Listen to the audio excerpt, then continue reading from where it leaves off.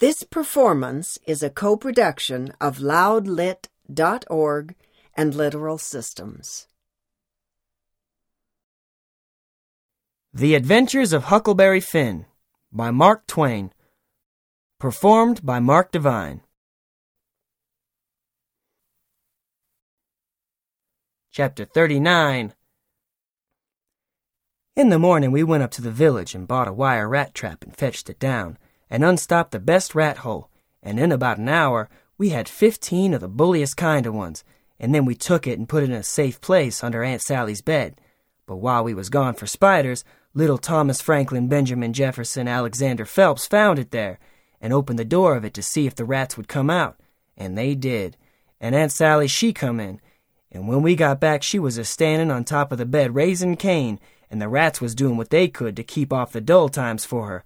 So she took and dusted us both with the hickory, and we was as much as 2 hours catching another 15 or 16, drat that meddlesome cub. And they weren't the likeliest nother, because the first haul was the pick of the flock. I never see a likelier lot of rats than what that first haul was. We got a splendid stock of sorted spiders and bugs and frogs and caterpillars and one thing or another, and we liked to got a hornet's nest, but we didn't. The family was at home. We didn't give it right up, but stayed with them as long as we could, because we allowed we'd tire them out, or they'd got to tire us out, and they done it. Then we got alicumpan and rubbed it on the places, and was pretty near all right again, but couldn't set down convenient. And so we went for the snakes, and grabbed a couple dozen garters and house snakes, and put them in a bag, and put it in our room, and by that time it was supper time, and a rattling good honest day's work. And hungry? Oh no, I reckon not. And there weren't a blessed snake up there when we went back. We didn't half-tie the snack, and they worked out somehow and left. But it didn't matter much because they was still on the premises somewheres, so we judged we could get some of them again. No, there weren't no real scarcity of snakes about the house for a considerable spell. You'd see them dripping from the rafters in places every now and then, and they generally landed in your plate or down the back of your neck, and most of the time where you didn't want them. Well, they was handsome and striped, and there weren't no harm in a million of 'em, but that never made no difference to Aunt Sally. She despised snakes, be the breed what they might, and she couldn't stand them no way you could fix it, and every time one of them flopped down on her, it didn't make no difference what she was doing. She would just lay that work down and light out. I never see such a woman, and you could hear her whoop to Jericho. You couldn't get her to take a holt of one of them with the tongs, and if she turned over and found one in bed, she would scramble out and lift a howl that you would think the house was afire. She disturbed the old man so that he said he could most wish there had never been no snakes created. Why, after every last snake had been gone clear out of the house for as much as a week, Aunt Sally weren't over it yet. She weren't near over it. When she was settin' thinking about something, you could touch her on the back of her neck with a feather, and she would jump right out of her stockings. It was very curious. But Tom said all women was just so. He said they was made that way for some reason or other. We got a lickin' every time one of our snakes come in her way, and she allowed these lickin's weren't nothing to what she would do if we ever loaded up the place again with them. I didn't mind the lickin's, because they didn't amount to nothing, but I minded the trouble we had to lay in another lot. But we got them laid in, and all the other things, and you never see a cabin as blithesome as Jim's was when they'd all swarm out for music and go for 'em. Jim didn't like the spiders, and the spiders didn't like Jim, and so they'd lay for him and make it mighty warm for him. And he said that between the rats and the snakes and the grindstone, there weren't no room in bed for him scasely, and when there was, a body couldn't sleep, it was so lively, and it was always lively, he said, because they never all slept at one time, but took turnabout. So when the snakes was asleep, the rats was on deck, and when the rats turned in, the snakes come on watch, so he always had one gang under him in his way, and t'other gang having a circus over him. And if he got up to hunt a new place, the spiders would take a chance at him as he crossed over. He said if he ever got out this time, he would never be a prisoner again, not for a salary. Well, by the end of 3 weeks, everything was in pretty good shape. The shirt was sent in early, in a pie, and every time a rat bit Jim, he would get up and write a little in his journal whilst the ink was fresh. The pens was made, the inscriptions and so on was all carved on the grindstone. The bed leg was sawed in two, and we had ate up the sawdust, and it give us a most amazing stomach ache. We reckoned we was all going to die, but didn't. It was the most undigestible sawdust I ever see, and Tom said the same. But as I was saying, we'd got all the work done now, at last, and we was all pretty much fagged out too, but mainly Jim. The old man had wrote a couple of times to the plantation below Orleans to come and get their runaway nigger, but hadn't got no answer because there weren't no such plantation. So he allowed he would advertise Jim in the St. Louis and New Orleans papers, and when he mentioned the St. Louis ones, it give me the cold shivers, and I see we had no time to lose. So Tom said, "Now for the anonymous letters." "What's them?" I says. "Warnings to the people that something is up. Sometimes it's done one way, sometimes another, but there's always somebody spying around that gives notice to the governor of the castle. When Louis XVI was going to light out of the Tuileries, a servant girl done it. It's a very good way, and so is the anonymous letters. We'll use them both. And it's usual for the prisoner's mother to change clothes with them, and she stays in and he slides out in her clothes. We'll do that too." "But looky here, Tom. What do we want to warn anybody for that something's up? Let them find it out for themselves. It's their lookout." "Yes, I know. But you can't depend on them. It's the way they've acted from the very start. Left us to do everything. They're so confiding and mullet-headed, they don't take notice of nothing at all. So if we don't give them notice, there won't be nobody, nor nothing, to interfere with us. And so after all our hard work and trouble, this escape will go off perfectly flat. Won't amount to nothing. Won't be nothing to it." "Well, as for me, Tom, that's the way I'd like." "Shucks," he says, and looked disgusted. So I says, "But I ain't going to make no complaint. Any way that suits you suits me. What you going to do about the servant girl?" "You'll be her. You slide in the middle of the night and hook that yaller girl's frock." "Why, Tom, that'll make trouble next morning, because of course she probably hain't got any but that one." "I know, but you don't want it but 15 minutes to carry the anonymous letter and shove it under the front door." "All right then, I'll do it. But I could carry it just as handy in my own togs." "You wouldn't look like a servant girl then, would you?" "No, but there won't be anybody to see what I look like anyway." "That ain't got nothing to do with it. The thing for us to do is just to do our duty, and not worry about whether anybody sees us do it or not. Hain't you got no principle at all?" "All right, I ain't saying nothing. I'm the servant girl. Who's Jim's mother?" "I'm his mother. I'll hook a gown from Aunt Sally." "Well, then you'll have to stay in the cabin while me and Jim leaves." "Not much. I'll stuff Jim's clothes full of straw and lay it on his bed to represent his mother in disguise, and Jim will take Aunt Sally's gown off of me and wear it, and we'll all evade together. When a prisoner of style escapes, it's called an evasion. It's always called so when a king escapes, for instance. And the same with the king's son. It don't make no difference whether he's a natural one or an unnatural one." So Tom, he wrote the anonymous letter, and I smooched the yaller wrench's frock that night and put it on, and shoved it under the front door the way Tom told me to. It said, "Beware, trouble is brewing. Keep a sharp lookout. Unknown friend." Next night we stuck a picture, which Tom drawed in blood, of a skull and crossbones on the front door, and next night another one of a coffin on the back door. I never see a family in such a sweat. They couldn't have been worse scared if the place had been full of ghosts laying for them behind everything and under the beds and shivering through the air. If a door banged, Aunt Sally, she jumped and said ouch if anything fell. She jumped and said ouch if you happened to touch her. When she weren't noticing, she done the same. She couldn't face no way and be satisfied, because she allowed there was something behind her every time, so she was always a-whirling around sudden and saying ouch, and before she'd got 2/3 around, she'd whirl back again and say it again, and she was afraid to go to bed, but she dasn't set up. So the thing was working very well, Tom said. He said he never see a thing more satisfactory. He said it showed it was done right. So he said, "Now for the grand bulge." So the very next morning at the streak of dawn, we got another letter ready and was wondering what we better do with it, because we heard them saying at supper they was going to have a nigger on watch at both doors all night. Tom, he went down the lightning rod to spy around, and the nigger at the back door was asleep, and he stuck it in the back of his neck and come back. This letter said, "Don't betray me. I wish to be your friend. There is a desperate gang of cutthroats from over in the Indian Territory going to steal your runaway nigger tonight, and they have been trying to scare you so as you will stay in the house and not bother them.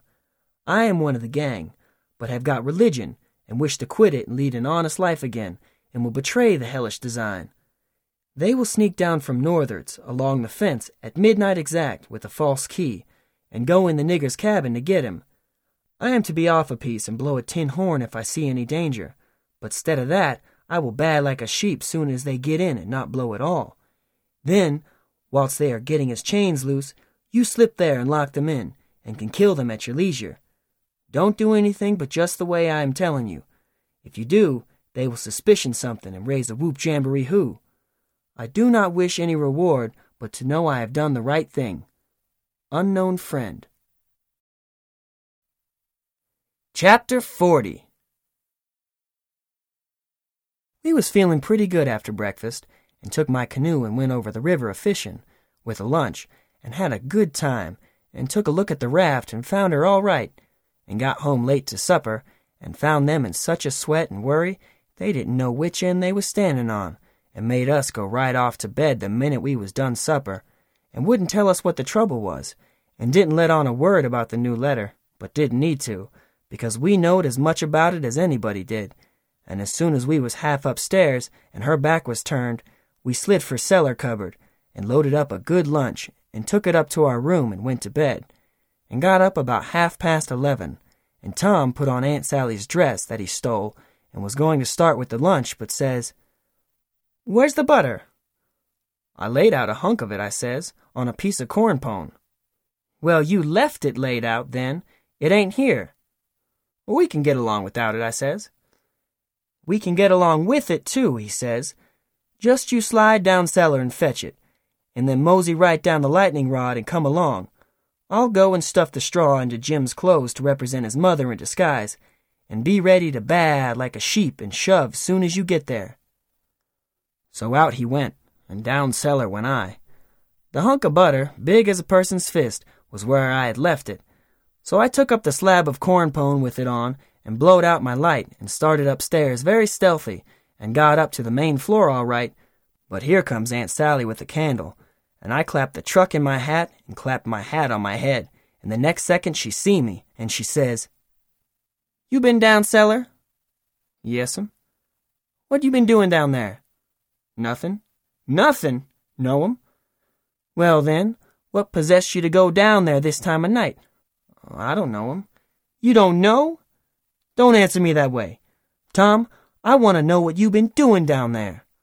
"I ain't been doing a single thing, Aunt Sally. I hope to gracious if I have." I reckon she'd let me go now, and as general things she would, but I suppose there was so many strange things going on, she was just in a sweat about every little thing that weren't yardstick straight, so she says, very decided, "You just march into that settin' room and stay there till I come. You been up to something you no business to, and I'll lay I'll find out what it is before I'm done with you." So she went away as I opened the door and walked into the setting room. My, but there was a crowd there, 15 farmers, and every one of them had a gun. I was most powerful sick, and slunk to a chair and set down. They was setting around, some of them talking a little in a low voice, and all them fidgety and uneasy, but trying to look like they weren't. But I knowed they was, because they was always taking off their hats and putting them on, and scratching their heads and changing their seats, and fumbling with their buttons. I weren't easy myself, but I didn't take my hat off all the same.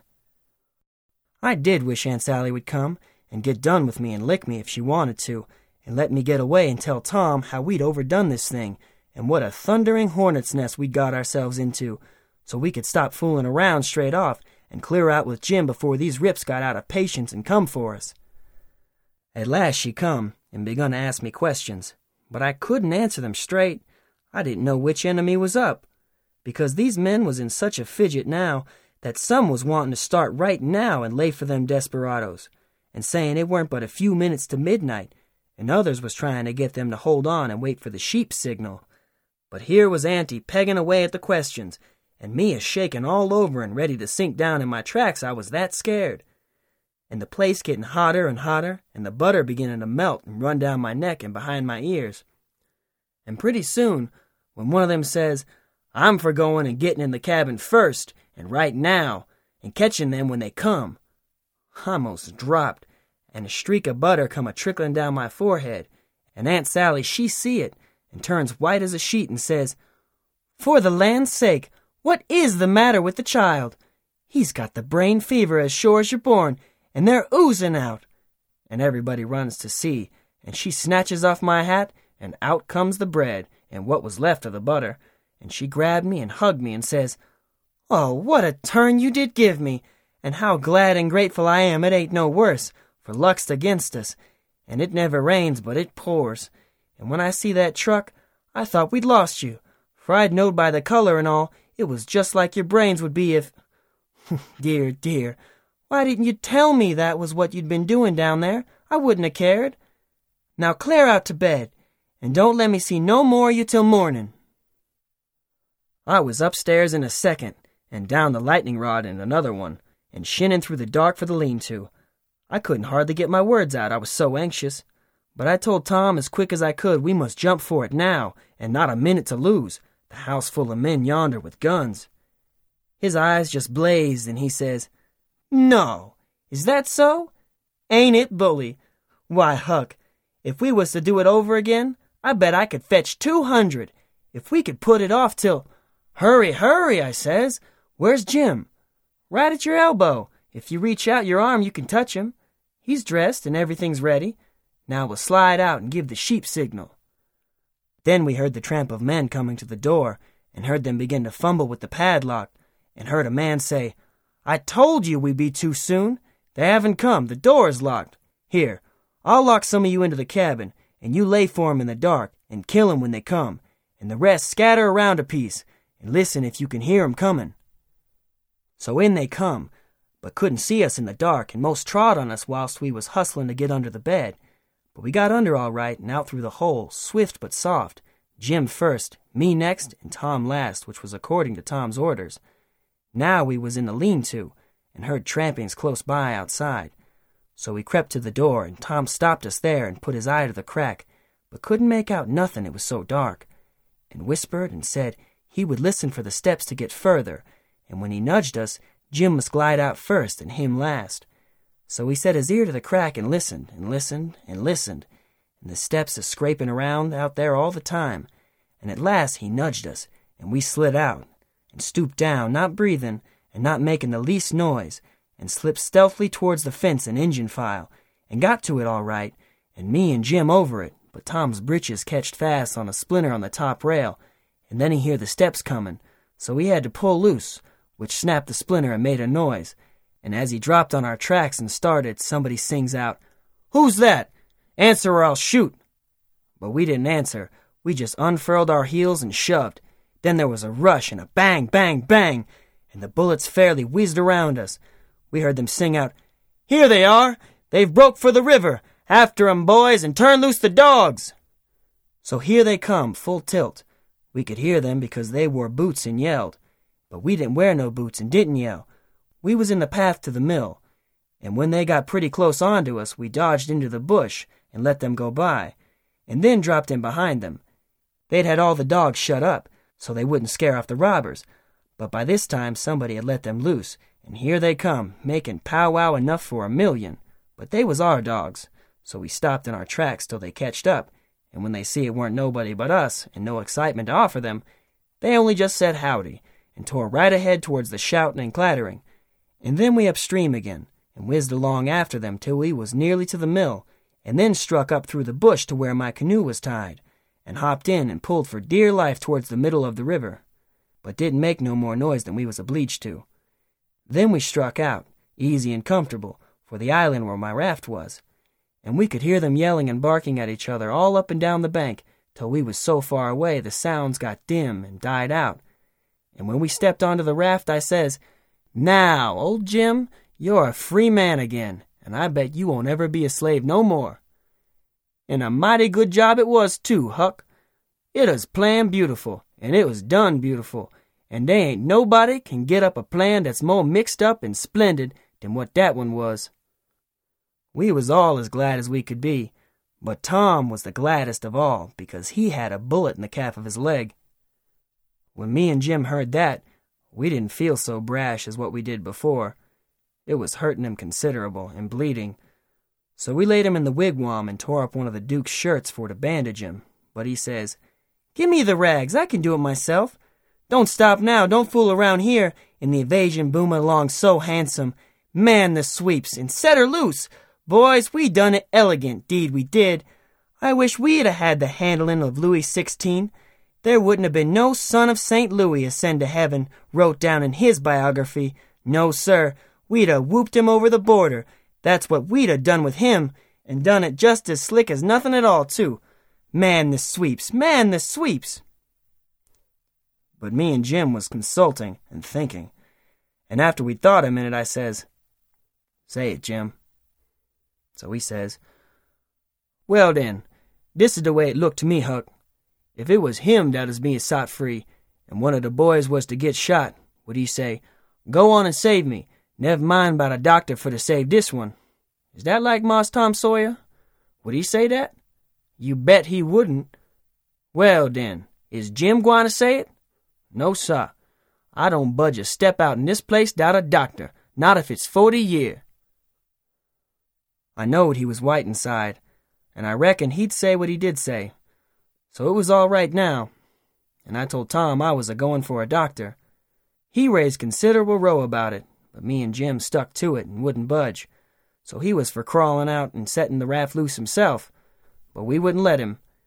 Then he give us a piece of his mind, but it didn't do no good. So, when he sees me getting the canoe ready, he says, "Well then, if you're bound to go, I'll tell you the way to do when you get to the village. Shut the door and blindfold the doctor tight and fast, and make him swear to be silent as the grave, and put a purse full of gold in his hand, and then take and lead him all around the back alleys and everywheres in the dark, and then fetch him here in the canoe in a roundabout way amongst the islands, and search him, and take his chalk away from him, and don't give it back to him till you get him back to the village, or else he will chalk this raft so he can find it again. It's the way they all do." So I said I would, and left, and Jim was to hide in the woods when he see the doctor come until he was gone again. Chapter 41. The doctor was an old man, a very nice, kind-looking old man when I got him up. I told him me and my brother was over on Spanish Island hunting yesterday afternoon, and camped on a piece of a raft we found, and about midnight he must have kicked his gun in his dreams, for it went off and shot him in the leg, and we wanted him to go over there and fix it, and not say nothing about it, nor let anybody know, because we wanted to come home this evening and surprise the folks. "Who is your folks?" he says. "Oh, the Phelpses down yonder." "Oh," he says, and after a minute he says, "How'd you say he got shot?" "Well, he had a dream," I says, "and it shot him." "Singular dream," he says. So he lit up his lantern and got his saddlebags, and we started. But when he sees the canoe, he didn't like the look of her. Said she was big enough for one, but didn't look pretty safe for two. Well, I says, "Oh, you needn't be afeard, sir. She carried the three of us easy enough." "What three?" "Why, me and Sid and the guns. That's what I mean." "Oh," he says. But he put his foot on the gunwale and rocked her, and shook his head, and said he reckoned he'd look around for a bigger one, but they was all locked and chained. So he took my canoe, and said for me to wait till he come back, or I could hunt around further, or maybe I better go down home and get them ready for the surprise if I wanted to. But I said I didn't. So I told him just how to find the raft, and then he started. I struck an idea pretty soon. I says to myself, "S'posen he can't fix that leg just in 3 shakes of a sheep's tail, as the saying is. S'posen it takes him 3 or 4 days. What are we going to do? Lay around there till he gets the cat out of the bag? No, sir. I know what I'll do.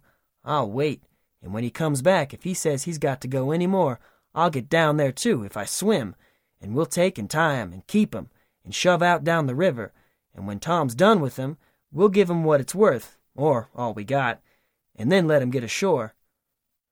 So then I crept into a lumber pile to get some sleep, and next time I waked up, the sun was away up over my head. I shot out and went for the doctor's house, but they told me he'd gone away in the night some time or other, and weren't back yet. Well, thinks I, That looks powerful bad for Tom, and I'll dig out for the island right off. So away I shoved, and turned the corner, and nearly rammed my head into Uncle Silas's stomach. He says, "Why, Tom, where you been all this time, you rascal?" "I ain't been nowheres," I says, "only just hunting for the runaway nigger, me and Sid." "Why, where did ever you go?" he says. "Your aunt's been mighty uneasy." "She needn't," I says, "because we was all right. We followed the men and the dogs, but they outrun us, and we lost them. But we thought we heard them on the water, so we got a canoe and took out after them and crossed over, but couldn't find nothing of them. So we cruised along up shore till we got kind of tired and beat out, and tied up the canoe and went to sleep, and never waked up till about an hour ago.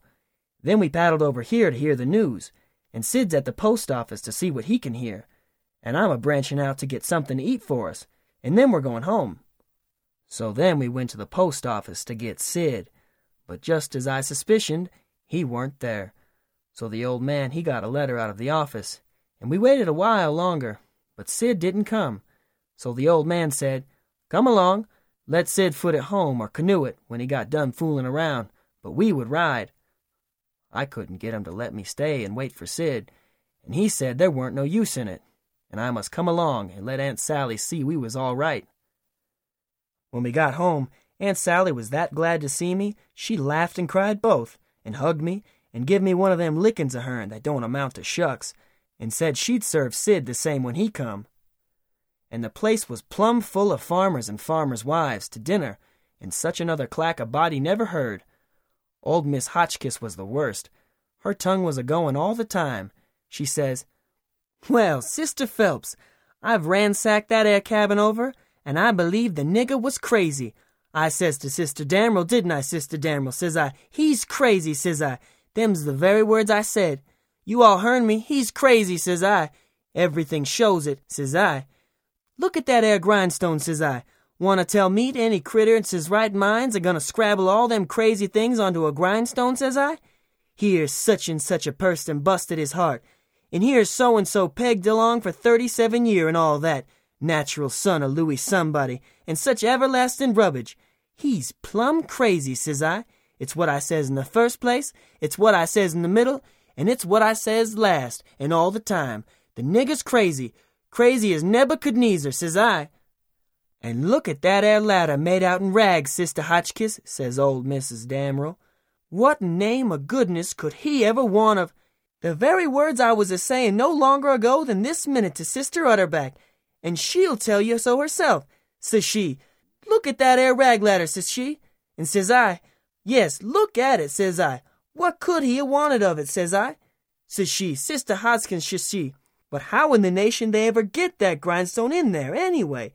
And who dug that 'ere hole? And who—' 'My very words, Brer Penrod, I was a-saying, pass that 'ere sasser of molasses, won't you? I was a-saying to Sister Dunlap, just this minute, how did they get that grindstone in there,' says I. 'Without help, mind you, 'thout help. That's where 'tis. Don't tell me,' says I. 'There was help,' says I. 'And there was a-plenty help, too,' says I. 'There's been a dozen a-helping that nigger, and I lay I'd skin every last nigger on this place, but I'd find out who done it,' says I. 'And moreover,' says I, 'a dozen,' says you. 40 couldn't have done everything that's been done. Look at them case knife saws and things, how tedious they've been made. Look at that bed leg sawed off with 'em, a week's work for 6 men. Look at that nigger made out in straw on the bed, and look at—' 'You may well say it, Brer Hightower. It's just as I was a-saying to Brer Phelps his own self. Said he, "What do you think of it, Sister Hotchkiss?" says he. 'Think of what, Brer Phelps?' says I. 'Think of that bed leg sawed off that way,' said he. 'Think of it,' says I. 'I lay it never sawed itself off,' says I. 'Somebody sawed it,' says I. 'That's my opinion. Take it or leave it. It mayn't be no count,' says I, 'but such as it is, it's my opinion,' says I. 'And if anybody can start a better one,' says I, 'let 'em do it,' says I. That's all. I says to Sister Dunlap, says I, 'Why, dog my cats, they must have been a house full of niggers in there every night for 4 weeks to have done all that work, Sister Phelps. Look at that shirt. Every last inch of it covered over with secret African writing done with blood. Must have been a raft of 'em at it right along all the time a'most. Why, I'd give $2 to have it read to me. And as for the niggers that wrote it, I'd 'low I'd take and lash 'em till... People to help him, Brother Marples. Well, I reckon you'd think so if you'd have been in this house for a while back. Why, they've stole everything they could lay their hands on, and we are watching all the time, mind you. They stole that shirt right off of the line, and as for that sheet they made the rag ladder out of, there ain't no telling how many times they didn't steal that. And flour, and candles, and candlesticks, and spoons, and the old warming pan, and most 1,000 things that I disremember now, and my new calico dress, and me and Silas and my Sid and Tom on the constant watch day and night, as I was a-telling you, and not a one of us could catch hide, nor hair, nor sight, nor sound of them. And here at the last minute, lo and behold you, they slides right in under our noses and fools us, and not only fools us, but the Injun Territory robbers too, and actually gets away with that nigger safe and sound, and that with 16 men and 22 dogs right on their very heels at that very time. I tell you, it just bangs anything I ever heard of. Why, sperrits couldn't have done better and been no smarter, and I reckon they must have been sperrits, because you know our dogs, and there ain't no better. Well, them dogs never even got on the track of 'em once. You explain that to me if you can, any of you. Well, it does beat. Laws alive, I never. So help me, I wouldn't have be. House thieves as well as. Goodness gracious sakes, I'd have been afeard to live in such a... 'Fraid to live. Why, I was that scared I dasn't hardly go to bed, or get up, or lay down, or set down, Sister Ridgway. Why, they'd steal the very... Why, goodness sakes, you can guess what kind of a fluster I was in by the time midnight come last night. I hope to gracious if I weren't afraid they'd steal some of the family. I was just to that pass I didn't have no reasoning faculties no more. It looks foolish enough now in the daytime, but I says to myself, there's my 2 poor boys asleep way upstairs in that lonesome room, and I declare to goodness I was that uneasy that I crept up there and locked them in, I did. And anybody would, because you know when you get scared that way, and it keeps running on and getting worse and worse all the time, and your wits get to addling, and you get to doing all sorts of wild things, and by you think to yourself, s'posen I was a boy, and was away up there, and the door ain't locked, and you... She stopped, looking kind of wondering, and then she turned her head around slow, and when her eye lit on me, I got up and took a walk. Says I to myself, I can explain better how we come to not be in that room this morning if I got out to one side and studied it over a little. So I done it. But I dasn't go fur, or she'd have sent for me. And when it was late in the day, the people all went, and then I come in and told her the noise and the shooting waked up me and Sid, and the door was locked, and we wanted to see the fun, so we went down the lightning rod, and both of us got hurt a little, and we didn't never want to try that no more. And then I went on and told her all what I told Uncle Silas before, and then she said she'd forgive us, and maybe it was all right enough anyway, and about what a body might expect of boys, for all boys was a pretty harum-scarum lot as far as she could see, and so, as long as no harm hadn't come of it, she judged she better put in her time being grateful we was alive and well, and she had us still, instead of fretting over what was past and done. So then she kissed me and patted me on the head, and dropped into a kind of a brown study, and pretty soon jumps up and says, Why, laws a mercy, it's most night, and Sid not come yet. What has become of that boy? I sees my chance, so I skips up and says, I'll run right up to town and get him, I says. No, you won't, she says. You'll stay right where you are. One's enough to be lost at a time. If he ain't here to supper, your uncle'll go.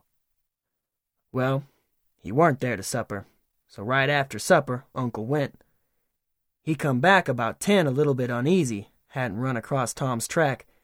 Aunt Sally was a good deal uneasy, but Uncle Silas, he said there weren't no occasion to be. Boys will be boys, he said, and you'll see this one turn up in the morning all sound and right.